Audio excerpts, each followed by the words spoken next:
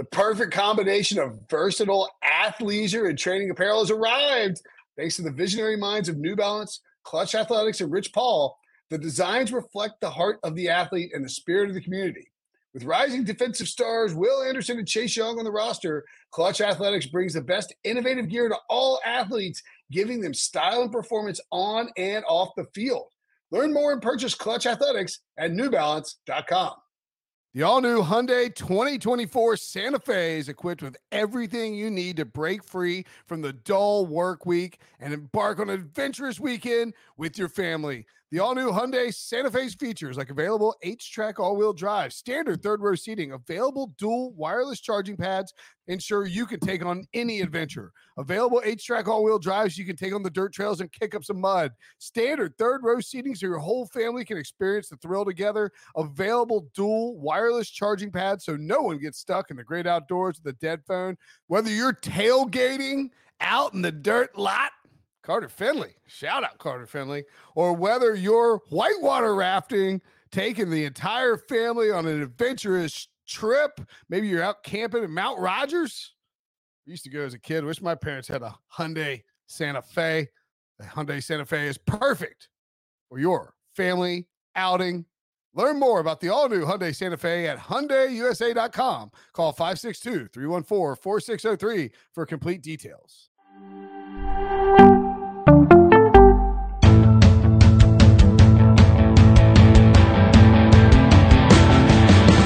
What's up, everybody? Welcome to the Pick Six Podcast, CBS Sports NFL Podcast. I'm Will Brinson. I'm your host. The show is brought to you by FanDuel Sportsbook. Make every moment more. And it's a Pete Prisco Tuesday. Joining me to talk about, I guess, the Super Bowl. Is there a game next week? I didn't hear. Is there a game? Pete Prisco and John Breach. What's up, fellas? Let's go Super Bowl. I'm ready, man. This is going to be fun. I love this matchup. Yeah, it's awesome. Chiefs and only 12 days away, Pete. What are you going to do to burn the time? You got 12 days to burn. Well, I'll be working, and then I will be in Las Vegas starting on Sunday. As will you two. Not a good idea to send Brenton there. No, that's being talked about on a lot of podcasts. You know what that is? That's like that's my Super Bowl. A kid into Willy Wonka's chocolate factory. Yeah. And anyone who has seen those movies knows that does not turn out well for the kid, except for Charlie. Let's hope Brinson is Charlie. Yeah, but but it's not Willy Wonka's with Brinson. It's more like leaving Las Vegas. Worth noting that the first time my name was brought up on a podcast about by possible behavior in Las Vegas was Pete. Pete was being discussed as a guy who's going to be out there in Hawaiian shirts on Pardon My Take, drunk the whole time. That's what I believe they said about you, Pete. Yes, and they didn't say Hawaiian shirts though. They said button-down shirts and whatever in the jeans. They that's not what they said about you though. That's not what they said about me. No. Let's move on. If you're watching on YouTube. By the way, speaking of watching things, Pete, did you catch Royal Rumble last week over the weekend? Are you a big wrestling fan? I haven't watched one wrestling match or in my life. What do you think about? No. What do you think about people who watch professional wrestling? Like our good buddy Nick Costas. Yeah, he's been he's been into it. I think since like the early 2000s. Like he's been into it since he was a little boy. The last guy I remember was Andre the Giant way back in the day. And the only reason I know that is because I saw him and watched him because it was such a curiosity. But to anybody who I don't understand fake. If they really did what they look like they're doing, they would kill each other. So if they have that, I'll watch that. Okay. Yeah. it's like the real Squid Games or something. I'll watch that. Remember when Eric Young was going to throw me through a table, like at a work function? That was pretty wild. And said he just did a chokehold and I was sore for a week. Do you remember Russ Grimm, the offensive lineman? He was going to throw me off a balcony once, goofing around. Are you serious? Yeah. I watched few cocktails and got a little riled up, and he grabbed me and bet me over. Who was it who put you in a chokehold at the combine? So he was going to Suge Knight you? It was Curse. Yeah, Javon Curse. I don't know where that picture is. It's not on my phone for some reason. I had a picture of you in a headlock from Javon Curse at like midnight. It started. I said, "Come on, man, I can block you," and I got down and we had a few cocktails at the combine. Yeah. That's how that started.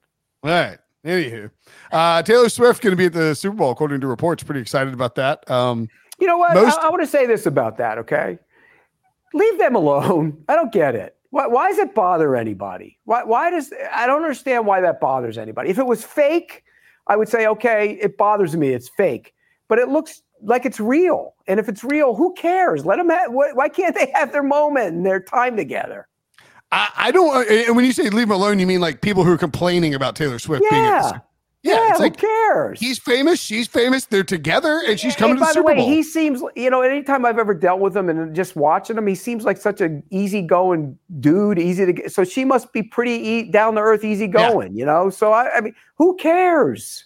It's because he's from Ohio. Us Ohio guys are all very easygoing. Breach, everybody, you're the biggest diva on the planet, Breach. What? No, I'm just kidding.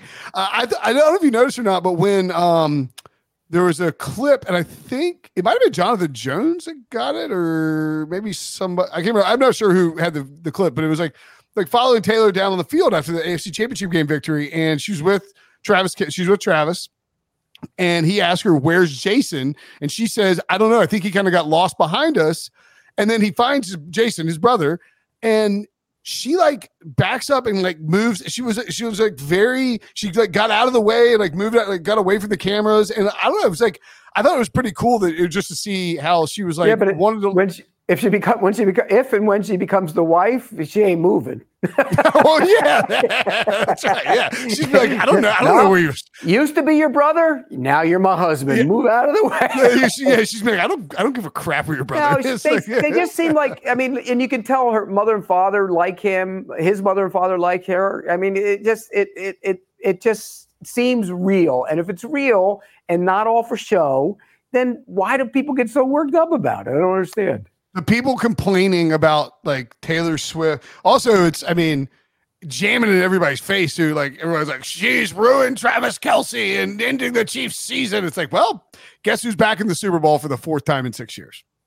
And he's playing out of his mind. I mean, no doubt about it. He's playing great football. So it's just, look, she'll be there. That's her guy. Big deal. Okay. Big deal. Absolutely. By the way, AFC Championship game, most watched AFC Championship game in NFL history. It's the Taylor Swift factor helps, but I don't know. It's like the NFC Championship game got 56 million people too, and there was no Taylor Swift there. So anybody saying that she's the one propping up the viewers. Yeah, but usually that second game gets more viewers anyways, but that's an unreal number for that game, the early game. It really is. I mean, and I think the Super Bowl number is going to be just unreal. The Super Bowl number is going to be like, I think that CBS did a good job too with the Taylor Swift coverage, like during the game of the AFC Championship game, like because they're not, sometimes networks will, and we're not saying that just because we're with CBS, but it doesn't hurt. But like sometimes networks will be so over the top with I don't think we're going to see, 50 cutaways to Taylor Swift. I think we'll see a couple cutaways to Taylor Swift when Travis Kelce does stuff, and that's what they should do. And I think we'll see an insane number for this Super Bowl in terms of. I'll be on the field after the game, so when I see her, I'm going to say, "Hey, would you release the tickets so I can sell mine to your Miami concert?" I dare you to say that. She'd probably, you know what? She'd probably laugh and say, "Okay, sell them, and then I'll give you 2 others." That's what they seem like. Her and Travis Kelce seem that way to me. I don't think Taylor Swift is going to give you comp tickets, but I agree with you. You never know. You never know. All you can do is just put it out there. Yeah. Brinson, I will say though, I think they'll show a little more Taylor Swift during the Super Bowl. We will on CBS than we did during the AFC title game. I thought we did a great job of that. We only showed her on celebratory. It was like 3 times, and maybe in our Grammys ad. But now you have the casual fan tuning in, some fans who are actually tuning in just to see Taylor Swift. So those fans are saying, "Where's Taylor? Give us some Taylor. We want more Taylor." And real quick, this was only the 3rd time since 2000 that both the AFC and NFC title game had more than 50 million viewers. So it is not that common to get monstrous numbers in both games. No, look, the NFL is king. It remains king. It will stay king. It's just what it is. Yep. It's hail very king. Football, very popular. Taylor Swift also very popular. Okay, let's get to some bold predictions. Last week, you had 2 bold predictions, one for each of the games. And your first bold prediction was from Chiefs Ravens. And you said, let's give us a bold prediction from the AFC Championship game on CBS and streaming on Paramount Plus. Let's see. Bold prediction. Pacheco rushes for over 100 yards. That's pretty bold because the Ravens do not give up a ton of rushing yards. Pacheco had 68 rushing yards and a touchdown, Pete. 68 and a touchdown's not bad, though. Nah, that's. I mean, it wasn't that bad. If you were doing like fantasy football, if you were making a fantasy points. Fantasy points. Yeah, like Jamie, if that was a start of the week for Jamie Eisenberg, he would be doing boom around the office. He'd count that. I mean, he does. I go, Jamie, somebody rushes for 35 yards, that's 35 yards receiving and scores a touchdown, and he's booming. I go, it's congrats. Like that's like an average day at the office, buddy. Right. Yeah. Start of the week. I hit my start of the week. I mean, what did he do? Yeah, it's like, and not to mention, like Jamie's notorious too for he'll be like, start of the week is Josh Allen. It's it's a good one. It's a real good one. Right. Yeah. Let me see in the Super Bowl. Make my start of the week. Patrick Mahomes. What do you think? It's like Christian McCaffrey. All right, there you go.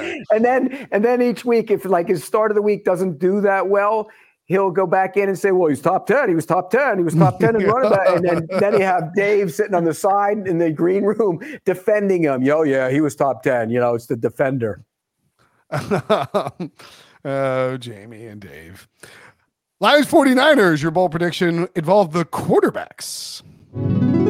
Lions and 49ers. Lions at 49ers. The 2 quarterbacks combined for 700 passing yards and 5 touchdowns. Wow. My God. The shootout. Not even close. Got the shootout part right. Got the shootout. Only 540 passing yards and 2 touchdowns. Purdy had 267 and Goff had 273. Actually, I mean, I kind of feel like it feels like it's 34-31. It really feels like there was more pass. It feels like you were closer to right than wrong on that one. Well, if you saw this final score, you'd have assumed that at least one of these quarterbacks went over 300. It's amazing that didn't materialize. By the way, when I sent my picks in on Tuesday and I picked the game, I picked San Francisco 33-31, I think. Ooh, very nice. We had 6 rushing touchdowns. So that's, I mean, and you had, I think Gibbs was from 15 yards. Jameson Williams with a 42-yard rushing touchdown, and Christian McCaffrey scored twice where they easily could have gotten your 5 touchdowns there, I think. I mean, both teams. Well, he got one touch. He got 1 touchdown at when he went for it on 4th down, which was a mistake. At the end of the game, that was one of his many mistakes. He got away with it. Oh boy. What? I think we have some Dan Campbell talk later in the podcast, Pete. You got to save your rant. You got to save it. Right. I got plenty of them. All right, let's talk. These are pretty good for bowl predictions. We'll give you credit for that. We're going to do some bowl predictions for the Super Bowl, but we've got plenty of time to do that. So instead, let's talk about some storylines leading up to the game. Pete, what is your number one? By the way, I had just the weirdest. I did a Radiohead earlier today, and if the producer hears this, I don't care. But the producer was like, "Could you send me some of your predictions for the Super Bowl?" I was like, "No, no." He wants you doing work on his show. No, the work is you're getting me on. That's the work. I was like, why don't you just ask me anything? Right? I was like, no. I was like, no. You know what you should have said? You should have said, yeah, I'll send them to you. You send me that dinner certificate from one of the finest restaurants around. We'll call it even. Yeah. It's like, if you want to pay me for the hit, I'll do that. But no, right. Absolutely not. Right. What's the storyline you're looking forward to with the Chiefs, Pete?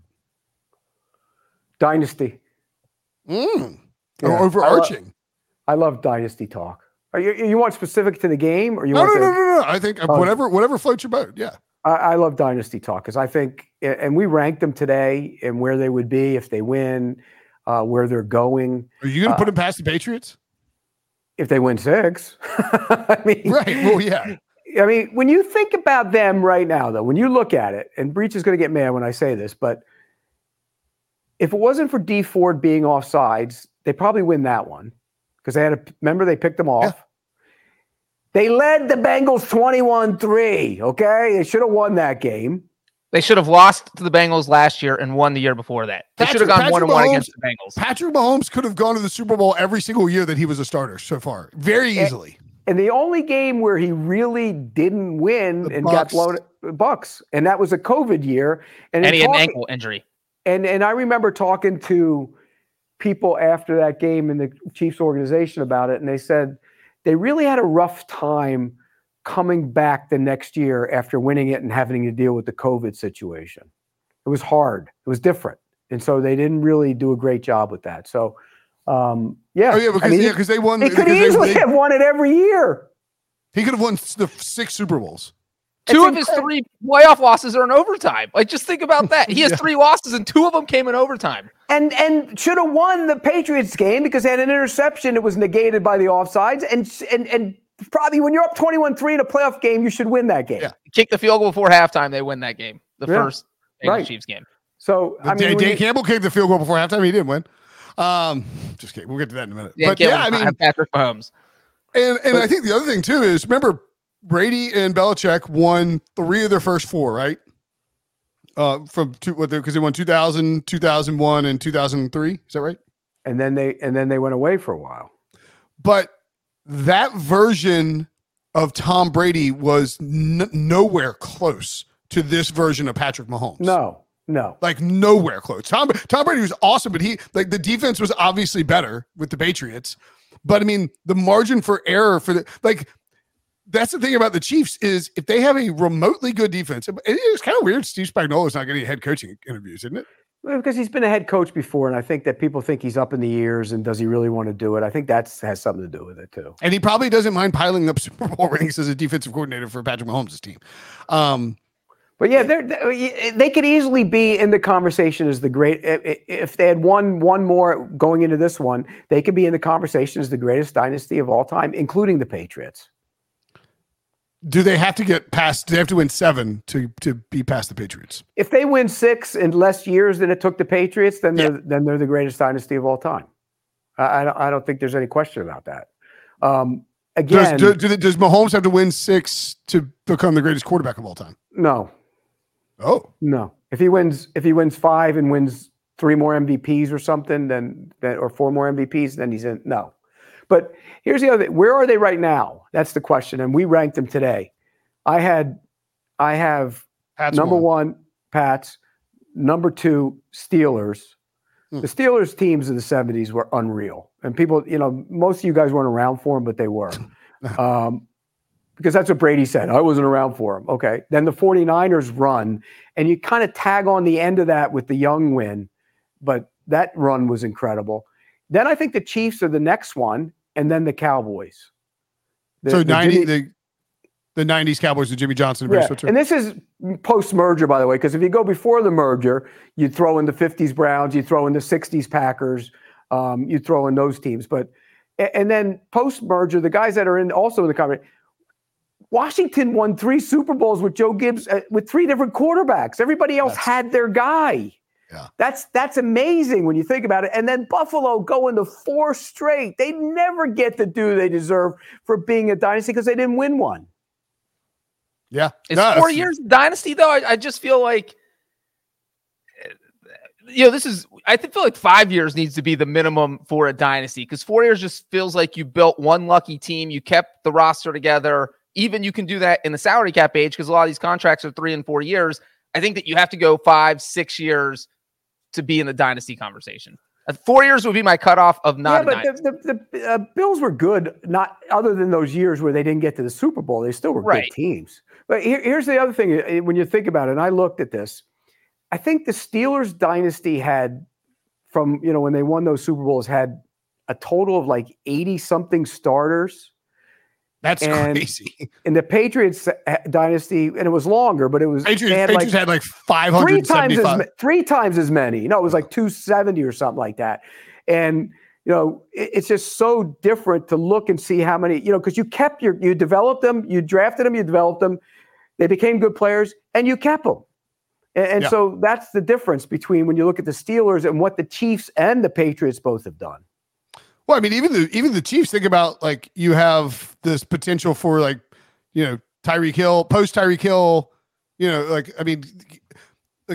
Kelsey's. I mean, there's talk about he might retire this offseason. I don't think he does personally, but I mean, like you just have it's the one. There's just one constant. I mean, it's and Andy Reid and here's Brady the other thing.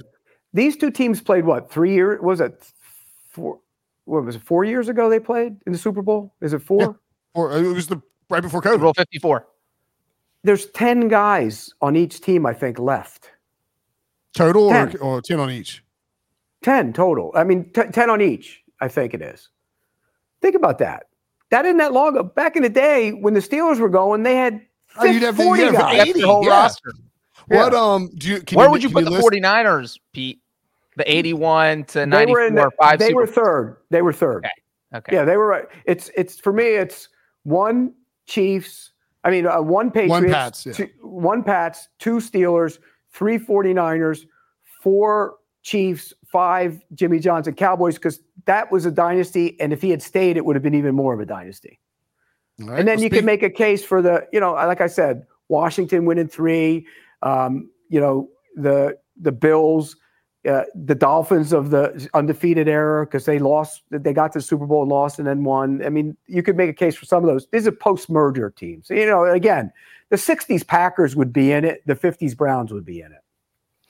What's about the 49ers, this year's 49ers? What storyline? I mean, man. I mean, it's easy. It's can a guy drafted last win a Super Bowl and carry a team?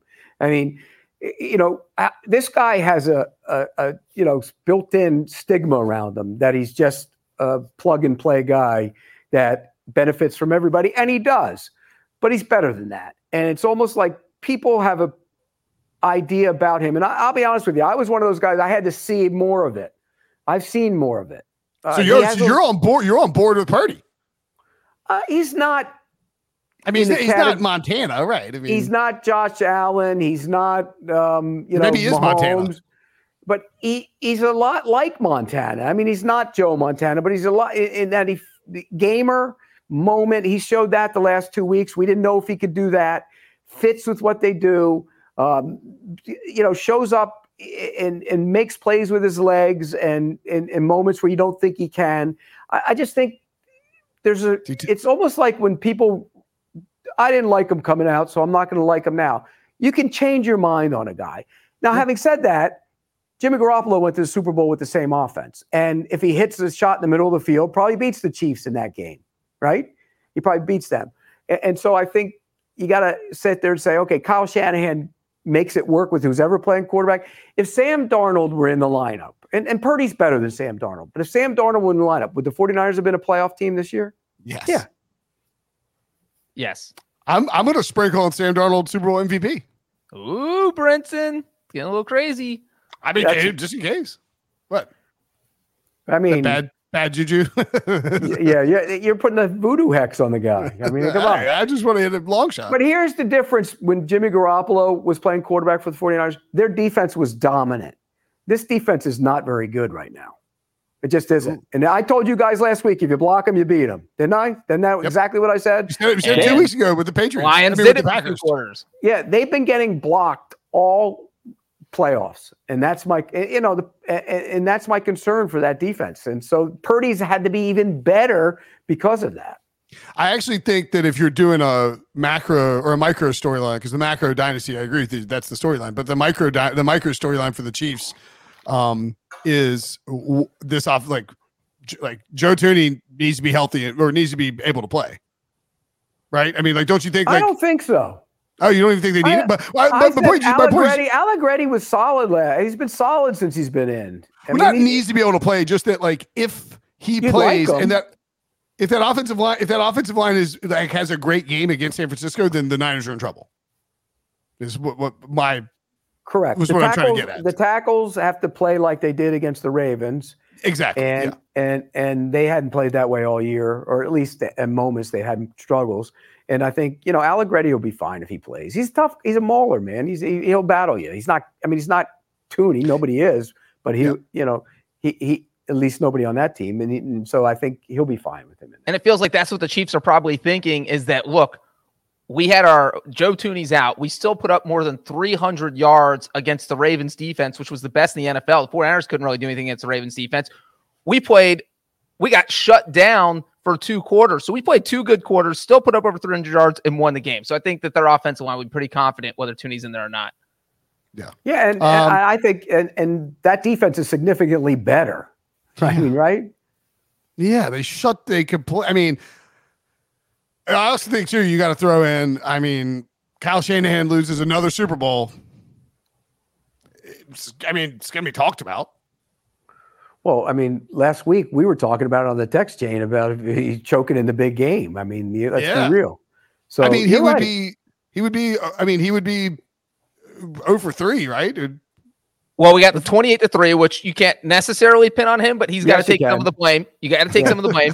You've got Super Bowl 54, where he blew a 10-point lead against the Chiefs, which is, I think, the second largest blown lead in Super Bowl history.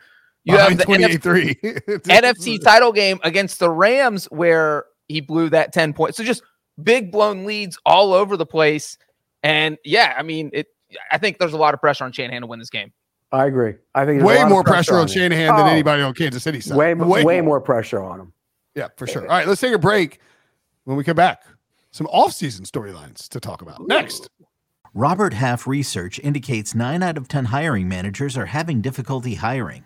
If you have open roles, chances are you're feeling this too. That's why you need Robert Half. Our specialized recruiting professionals engage with our proprietary AI to connect businesses of all sizes with highly skilled talent in finance and accounting, technology, marketing and creative, legal, and administrative and customer support. At Robert Half, we know talent. Visit roberthalf.com today. Now streaming on Paramount Plus. You ready, Bob? Well, all right. Audiences are raving. Bob Marley is electrifying.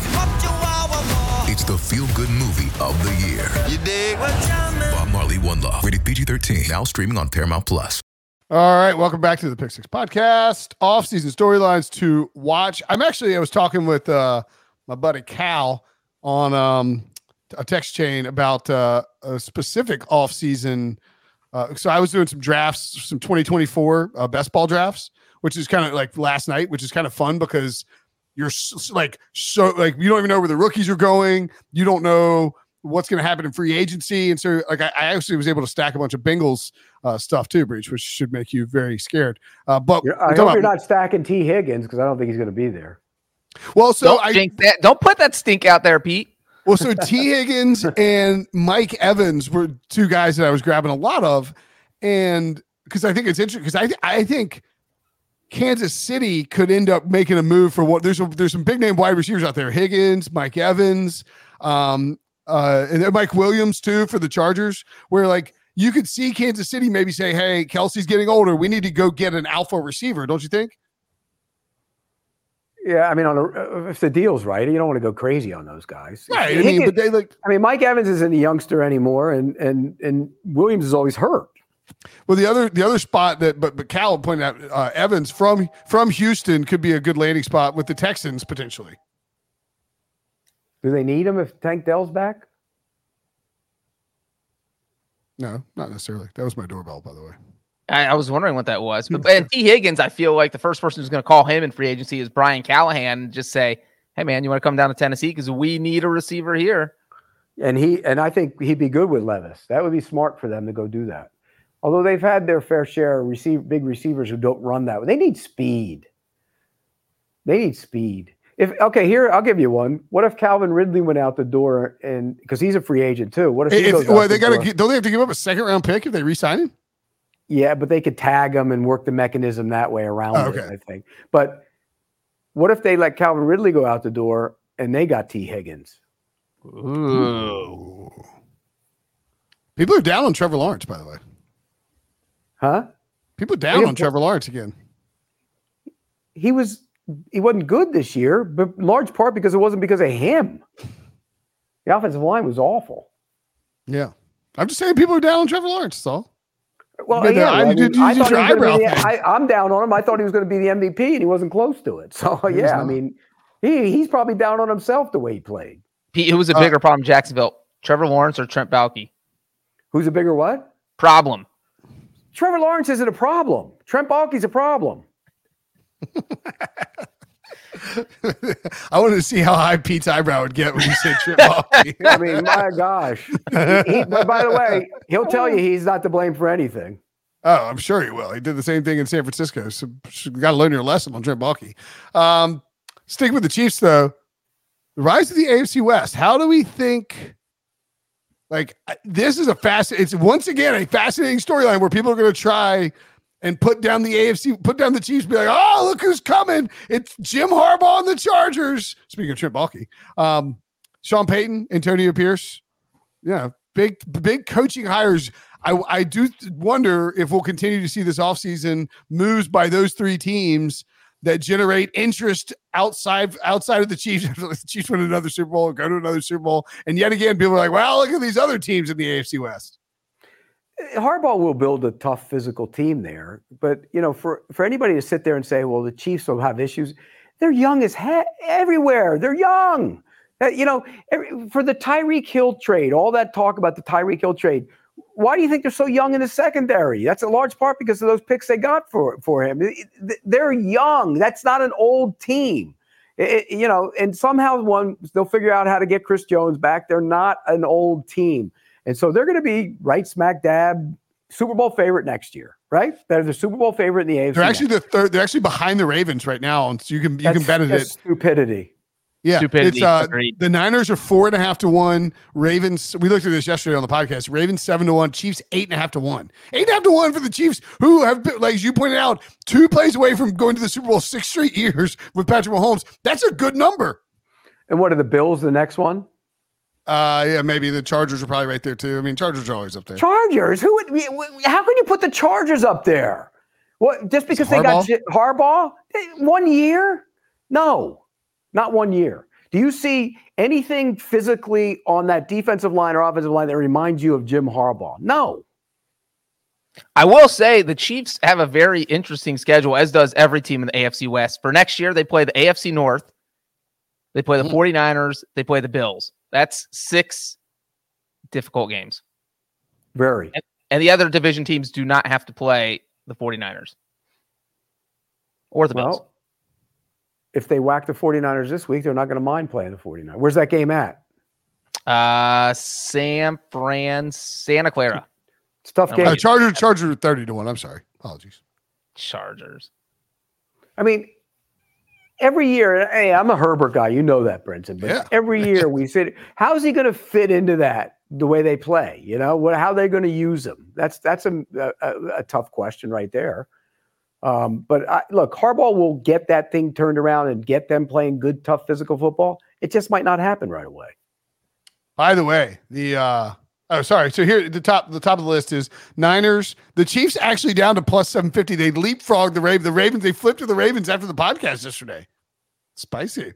Ravens up to 9, so Chiefs the second favorite. Lions 12, Bills 12, Cowboys, Bengals 15, Eagles 17 to 1. Dolphins 20 to 1. Those are all the teams 20 to 1 or lower. The Lions are going to have a hard time winning their division next year. Yeah. Green Bay. Packers are good. Packers 25 to 1. And Packers are good. The Bears are going to be much better. No matter who plays quarterback, they're going to be a better team. And if Minnesota brings back Kirk Cousins, they're going to be better. Tough division. Somebody's watching the podcast and DMing Jamie Eisenberg about us. He said, you're catching strays on there. Hey, we'll fire out some strays now. Man, Man, snitches get stitches. Yeah, snitches get stitches. Yeah, right. All right. So also in the AFC West, sort of, Russell Wilson, Kirk Cousins. I think Cousins probably stays quarterback carousel. I think Cousins probably stays in Minnesota just because of the timing of the injury. I think so. I think he stays too. I think they'll give him like a 2-year deal, 3-year deal, make it, where they can use the cap number. And I think he wants to stay. I think it makes sense. They found out what life was like without him. He wants to stay. And that would also make life tough for the Lions too, by the way. Yeah. I mean, Cousins, the Viking, Kevin O'Connell's a good coach. What about real quick with Cousins though? He has not shown any inclination to take any sort of bargain, and I know he's coming off an Achilles injury, so it's not like the Vikings will say, "Well, here's what our budget is. Can you sign this deal?" He's going to tell them what he wants, and they're either going to say, "Okay, we'll pay that," or he'll go somewhere else. And where would he go? Like Atlanta? Washington, Atlanta. I think with a new ownership, he would consider Washington. Atlanta could make sense. Maybe Jared Mayo says, "Hey, you want to come to New England? We actually need a quarterback here because our two guys aren't cutting it." There's spots out there. I mean, is New England Denver? a better? Sean Payton? If you're talking about just Denver can't fit him in the cap. That's the problem. Is New England a better opportunity than Minnesota? No. Well, if New England's going to pay him what he wants to get paid, then maybe. Well, I mean, but what are you paying him? How much more are you paying him than the Vikings will pay him? You know what I mean? Is $5 million? I think he really. I do think that. Like, I agree with you. He won't take a discount, but I also think that he really likes the lifestyle of Minnesota, and he's got his kids are. He doesn't seem like I'm going to move the kids to Boston type of guy. No, he doesn't.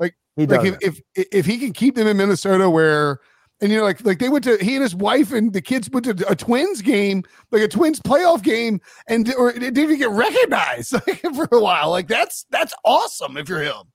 Yeah. His wife's family lives in Atlanta. Yeah, what's that? His wife's family lives in Atlanta. Those are two Delta hubs though, so it's easy to get there. Yeah. I think in the end he'll go back to Minnesota. I think so too. What about Russ? Russ has got to be gone, right? I mean, what's backup? Who is he a backup? Are you thrilled that Russell, like at the downfall of Russell Wilson? You've always hated him. No, I didn't hate him. I just never thought he was as good as you guys all thought he was, and I was right. He was. I mean, guys wins. Trent Dilfer won a Super Bowl. Brad Johnson won a Super Bowl. Nick Foles won a Super Bowl. Nick Foles, greatest accident of all time, won a Super Bowl. Dan Marino didn't. End of argument about anybody who won a Super Bowl. Wait, I mean, but let me ask you this: did Russell Wilson? Because Russell Wilson was like, he was described as a future Hall of Famer. He's not a Hall of Famer. Oh man! So he was like people. Okay, are like, I mean, if he's a Hall of Famer, then Matt Ryan's a Hall of Famer. But you cannot lump Russell Wilson in with Trent Dilfer and Nick Foles. No, I mean, he's better than those guys. He's better than that. He's better than those guys. No doubt. I'm not saying he's those guys, but I'm talking about when you talk about winning a Super Bowl and how it defines the quarterback position. Because in that case, Marino, who's the greatest thrower of the football who's ever played, should always be critiqued for not winning a Super Bowl, which is absurd. But my point was just that like Russ was on a Hall of Fame track and now might have like backed out of it, like backed out of being a Hall of Famer, which you almost never see. You know what I mean? Well, when was the last really good year? And by the way, he had the number one scoring defense in the league the first 4 years he was in Seattle, which is, I think, the 50s Dynasty Browns, only team that ever did that. He ruined the Seattle Dynasty. He's the reason he took down the Seattle Dynasty, him and Richard Sherman's beef. But think about that, okay? So that's his greatest seasons. He had a couple good seasons after that. They got away from being a defensive run team, and then that was it. I mean, I think he had one season where you go, oh my God, those numbers are amazing. One, I think. No MVP votes, as we've heard many times. Yeah, I mean, he led the NFL in touchdown passes in 2017. He threw 40 touchdown passes. That's the year. In 2020. I mean, he's had several good seasons. He's had how many good seasons by NFL current quarterback standards? At least 4. Yeah, and you could argue 5. That's not a Hall of Famer. Speaking of quarterbacks who might move on, Justin Fields. Nobody knows if he's going to be with the Bears or not. What do you think happens to the number 1 overall pick? I think they're moving on. I think everybody in this draft is enamored with Caleb Williams. I think they're moving on. So you because at various would points Would I move on? I don't know. I haven't done enough work on Caleb Williams yet. I got to dive in on him. I've watched all his games, but I want to watch the tape. And would I move on?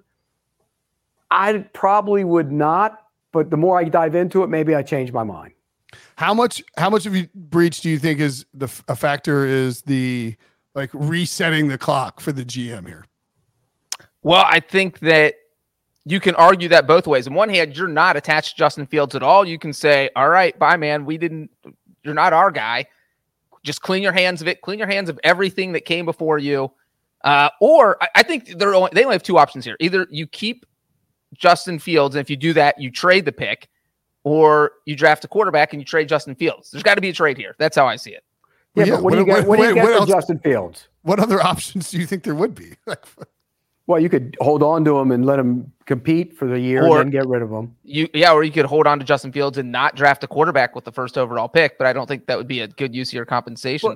Right. Yeah. I mean, that would be Here's the thing that we don't everybody's automatically put Caleb Williams in as the next Patrick Mahomes, and you got to slow down a little bit. There were games this year where he looked ordinary. I mean, he just didn't play as great. Drake May has never beaten a good defense. I'll tell you that much. And Drake May had some games where he didn't play well this year. If you go and look at Drake May's played, I think 4 games in his college career, and I'm obviously, I'm a NC State fan, so I mean, like I'm biased against Drake May. I think Drake May's a good player, but he's played, I think 4, maybe 5 games in his career against top 30 defenses, college defenses. Yeah, but how many of those came in the beginning of this year when he didn't have the fast wide receiver that's going to be Tez Walker, second round pick? I mean, that's what you got to look at, stuff like that too. Well, no, I think they were late, but he was not. So like they lost Josh Downs in the draft last year, and then didn't have Tez Walker because of the NCAA stuff for the first month of the season, and he wasn't very good.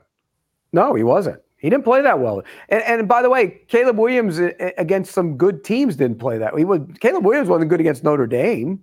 I mean, is there a chance Jaden Daniels goes first overall? No. 0. Caleb Williams is a lock, right? He's going first. He is definitely. I think he's going first. It's just a matter of how much do you love him. And does it bother you that your quarterback cried on his mom after a game? I mean, you're going to hear that. I'm telling you, in this, how those general managers and scouts are. They're going to put him in that room and they're going to ask him, "Why were you crying like that after the game with your mom?" I mean, that's going to be. They're going to. Myles Garrett got ripped for liking poetry and dinosaurs. Yeah, I didn't. I'll be honest with you. I wasn't really thrilled with a guy who likes poetry and dinosaurs rushing the passer on my team either. But he's pushed that to the side. Yeah, he's been fine. Do you think we get Aaron Rodgers talk 2.0? Like, does the NFL? How does the NFL handle Aaron Rodgers? It's not going to be the same. It's not going to be the same. It's not going to be the same. No way it can be the same. It's always. I think Rodgers has turned off a lot of people. And it's not going to be the same. And he's been there already. He's been there, even though he didn't play. He's been around the team. He was there in training camp. At Hard Knocks. Yeah. So no, it's not going to be close to the same. Okay. Oh, the old guy's back. That's what it is now. Hey, the old guy quarterback's back. That'd be just like you in Vegas. The old guy's back. The old guy's back. Look at the old guy. He's back. All right, Pete, we'll get you out of here. Give you a couple extra minutes to get your HQ stuff ready. Unless you got anything else you want. Ask me about Dan Campbell. Well, Brenton skipped the topic. Yeah. We got a few minutes. Dan Campbell. Producer Pete is literally doing his job producing, trying to get Brenton not to talk about Aaron Rodgers and to talk about Dan Campbell, and Brenton just blew him off. I mean, I'm just talking. And Will, you were on the text chain with me, how angry I was when it happened. And I said this as soon as he did that, as soon as he went for it on 4th down, I said, In a second, they're going to go down and get a score, and it's going to be a one-score game, and then they're going to start pressing and melting down, and that's exactly what they did. You can't go for it. You said that the game was over when the Lions were up 7 points. You're like, this game is over. The 49ers and as soon as he went for it, because Costas is on that chain, and he was going, oh, he loved it. And I said, they're going to go down and get a touchdown and make it a 7-point game, and then they press, and then the game's over. That's exactly what I said. And that's exactly what happened. You called Nick a Madden playing moron. Yeah. But now, the one thing that I think has been sort of lost in all this is just like, take the points. They're not free points. They're not just there for your taking. Like the kicker was not very good. And that's also a problem of your organization and your team then that's on you. But here's the other thing.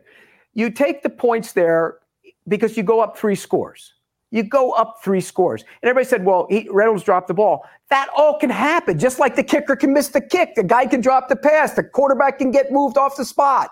It happens. That's why you try and take them when you can to go up 3 scores. If they're up 3 scores, the 49ers take the field looking, how much time was left? Was it about 4 minutes? 7 minutes in the third quarter. They're starting to look around going, oh my God, 3 scores. We got to go now. No margin for error. Right. You got to do that. Then the next time you have to tie the game.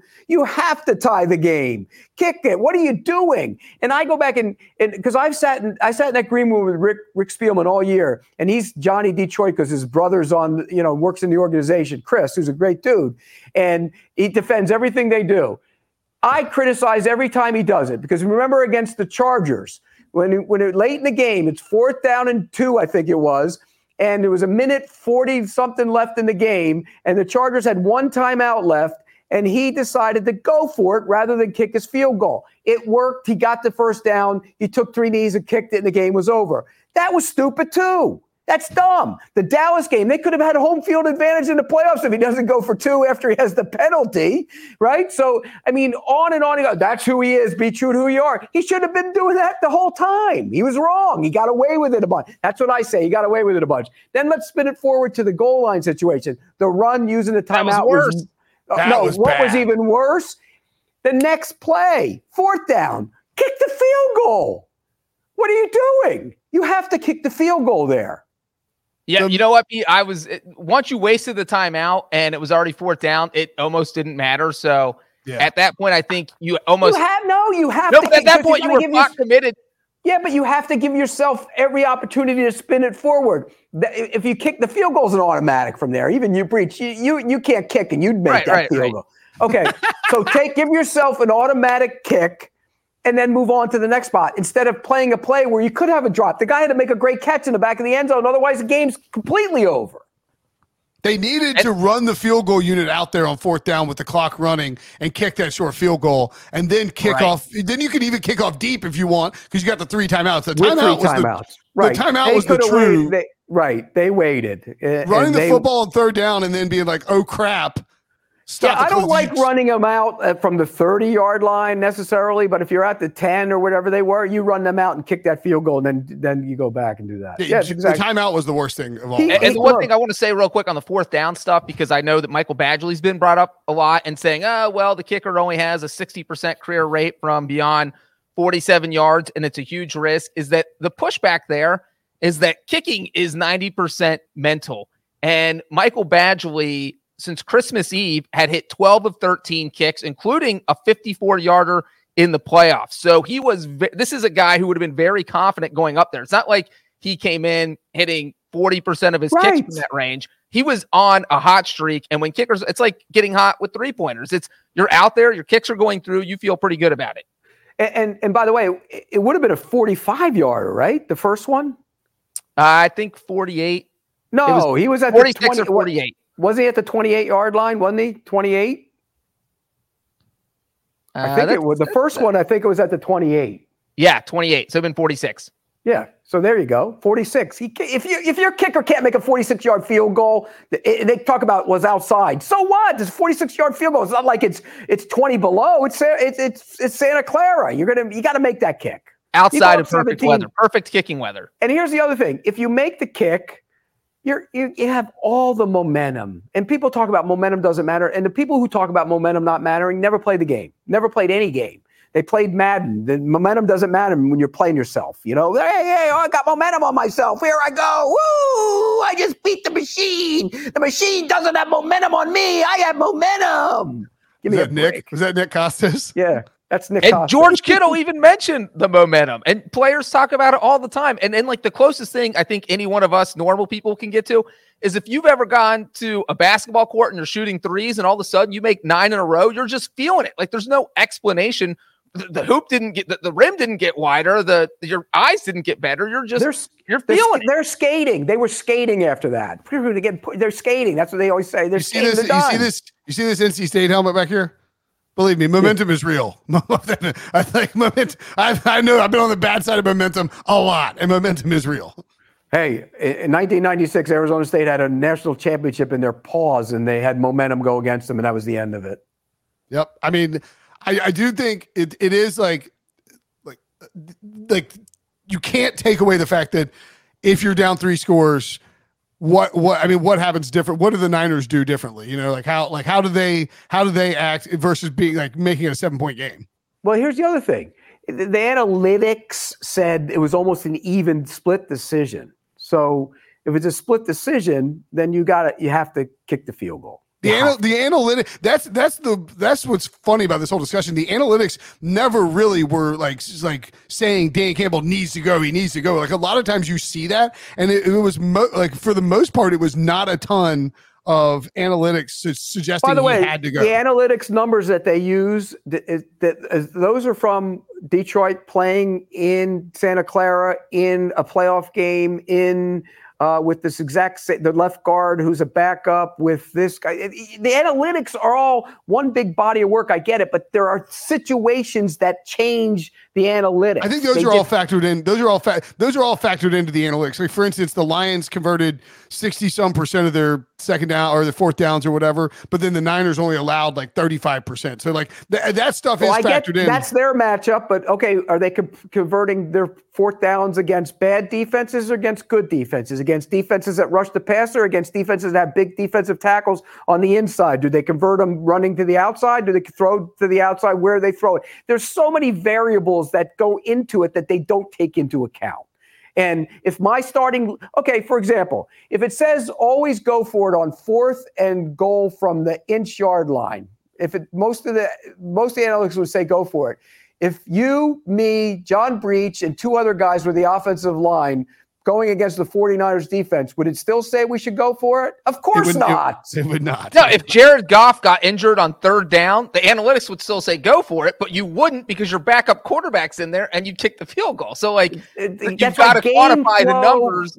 Right. Game flow, game feel, game situations matter. There's my rant. Dan Campbell got away with it for most of the year, and it caught up with him in that game. Brinson, you still a great coach. Let that rant happen. He's still a great coach, by the way. I love the way he coaches. But hey, Pete, let me ask you this real quick because I know you got to go. So, quick answer here. But Brandon Staley, he was Mr. Analytics, always going for him 4th down.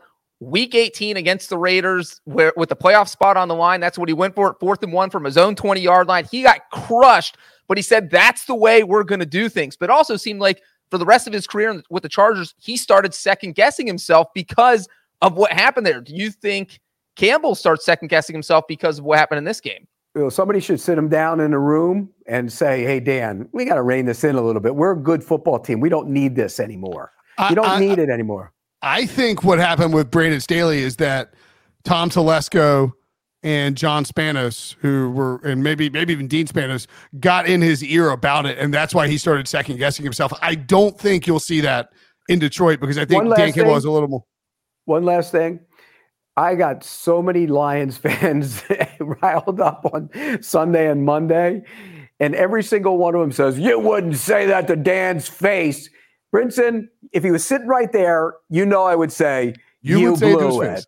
Yeah. Frisco does not gossip. If he says it out loud, he would say it to your face. I would say I've heard. He might want to crush me or whatever, but I would say it. Oh no, Pete has zero filter when it comes to what you would say to people to their face. I fully believe that. Like, I hope that you see Costos in Vegas. You're like, you're bald. Or something, something to that effect. Your hairline's gone back since I last saw you. Welcome to my world, Nikki. All right, Pete. We're going to take a break. Pete's going to bounce and go do HQ. Thanks as always, buddy. Great rant. And we'll see you in person next week. Yeah. Yep. And Breach, you can give me things to blindly rank after the break next. The baseball season is in full swing, which means you need to listen to Fantasy Baseball Today, part of the CBS Sports Podcast Network. Join Scott White, Chris Towers, and me, Frank Stample, every weekday as we recap every player from every game. We'll talk waiver wire ads, drops, players to trade for, prospects who could make an impact, and everything in between. Make sure to download and follow on Apple Podcasts, Spotify, the Odyssey app, and everywhere else podcasts are found. You can now relive the best moments of the UEFA Champions League 24/7. The UEFA Champions League channel is a new 24-hour streaming channel serving non-stop goals, highlights, and full match replays from the world's most prestigious club competition. Reminisce on your favorite moments, legendary players, and brilliant goals with the UEFA Champions League channel streaming around the clock on Pluto TV and the CBS Sports app. All right, Breach. Let's do a blind ranking. Look at Brenton. Finally. Then I'm going to eat a late lunch because I'm starving. You are the ranker, and I get to be the rank E for once. You know what's funny is that, like, I'm looking at this list I'm about to give you, and I don't remember any Pro Bowl big moments. I know of these 5, I remember 2 of them. Oh, so God. We'll see how you do here. I mean, Sean Taylor is I'm saving number 1 for Sean Taylor and Brian Moorman. Well, here we go. Number 1, Jeff Saturday switches teams in the middle of the Pro Bowl so he can take one last snap with Peyton Manning in 2013. I vaguely remember that because I think was that in Indianapolis? Or was the Super Bowl in Indianapolis that year? No, because Peyton was hurt when the Super Bowl was in Indy. So it would have been because he wait, why was Jeff Saturday switching sides? Was it still because it was the captain stuff. It wasn't AFC. Oh, it was when they started the captain stuff. That's right. So it wasn't AFC, NFC. Right. Saturday played for the Packers. That's right. That's what it was. Okay. So confusing that there's been so many different formats. Yeah. I'll put that at 3. I'll follow the breach model and put that at 3. Wow, you might have blown this. Actually, I don't remember. No, too late. Okay. You cannot switch. This is a chess move. Once you make your move, you're stuck. All right. Next up, like the Pro Bowl, I don't care how these rankings show. Let's go back to 1980. Jack Youngblood plays in the Pro Bowl with a broken leg. I mean, can you imagine today? No, in the Pro Bowl. Yeah, you would go with it. I mean, I'll go 2. I don't know. I wasn't alive, so but good job. After the Super Bowl that year, apparently, according to Harry, is nuts. All right. Well, here you go, Brinson. Sean Taylor lights up Brian Moorman. That's number 1. I mean, it's not even close. Like that. One of the all-time great Pro Bowl moments, and I think definitely like a reason for why Moorman was hurt too after that. Yeah, he got lit up. He got destroyed. I mean, it's an all-time great moment. R.I.P. to Sean Taylor, number 1 with it easily.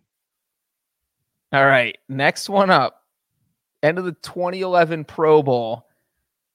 Alex Mack scores a touchdown on a lateral when they're just lateraling it around. It ends with Alex Mack scoring the TD. Number 4. Okay, that means this one's number 5. Your number 5 is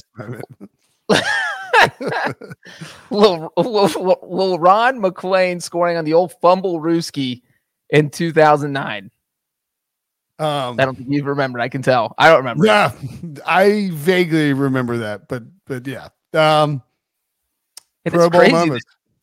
How crazy! Remember, I'll tell you what the actual number one greatest Pro Bowl moment was, Preach, when we stopped having to do live blogs for the Pro Bowl. we used to get in.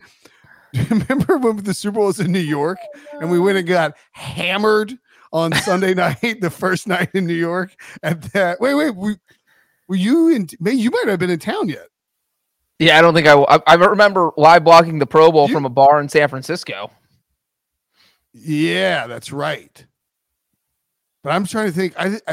Or maybe you live blogged it and then came to New York the next night. Yeah, that sounds right. I think me, Wilson, and EK got obliterated at a bar in New York the first Sunday night they were there. And he was like mad. He's like, "Well, who's live blogging the Pro Bowl?" We're like, "Nobody."